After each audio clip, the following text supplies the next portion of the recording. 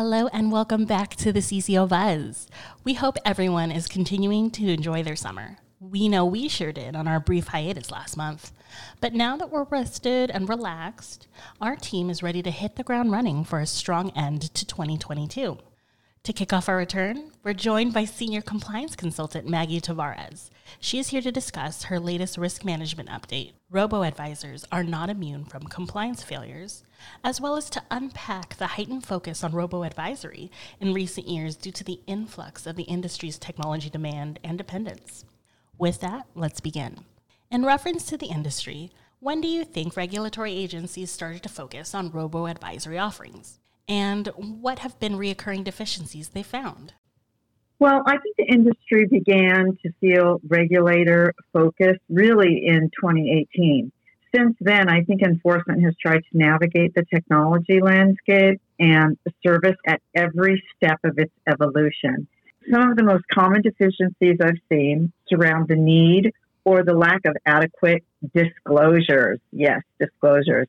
Additional violations pertain to the dissemination of marketing materials that contain false and misleading information regarding the performance or product offerings associated with the Robo-Advisor platform, as well as the failure to adopt and implement adequate written policies and procedures.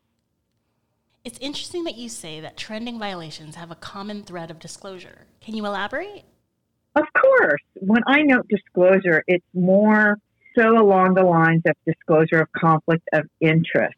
Specifically, robo-advisory firms will want to assess their disclosures for conflict of interest, including financial incentives to recommend or include certain investment offerings, using affiliates to provide certain services connected to the Robo-Advisor platform, and using proprietary investment products.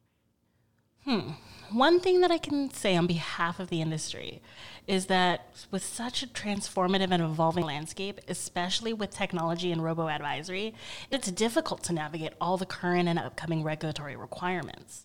Could you provide listeners and myself with some brief insight on a few best practices?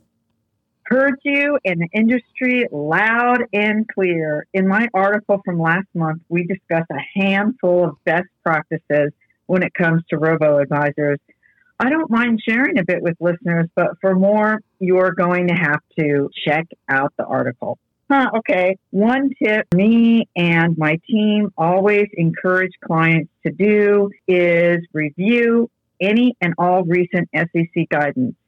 The SEC periodically issues written guidance on various compliance topics to help firms understand requirements, which can be found on their website at sec.gov. For example, a risk alert released in November of last year concentrated on various compliance deficiencies found during routine exams of investment advisors that provide electronic investment advice. Another tip would be to perform conflicts of interest assessments. While hyper-focused, it is necessary to understand the undertaking of technology. Firms should review all areas of business to determine the actual and potential conflicts surrounding the firm's robo-advisor services.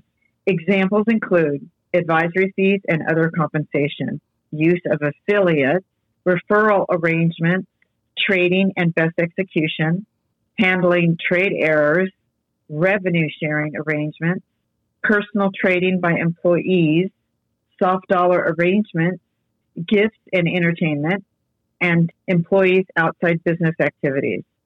Assessments should be performed at least annually and documented to reflect all identified conflicts and how the firm addresses each conflict. For more tips, listeners will just have to check out my article. Oh, Maggie, you know I love a good article tease. Thank you so much for joining us for today's episode. Before we sign off, is there anything else you'd like to share with our listeners? Oh, it was my pleasure, really. Thank you for having me. And yes, two things.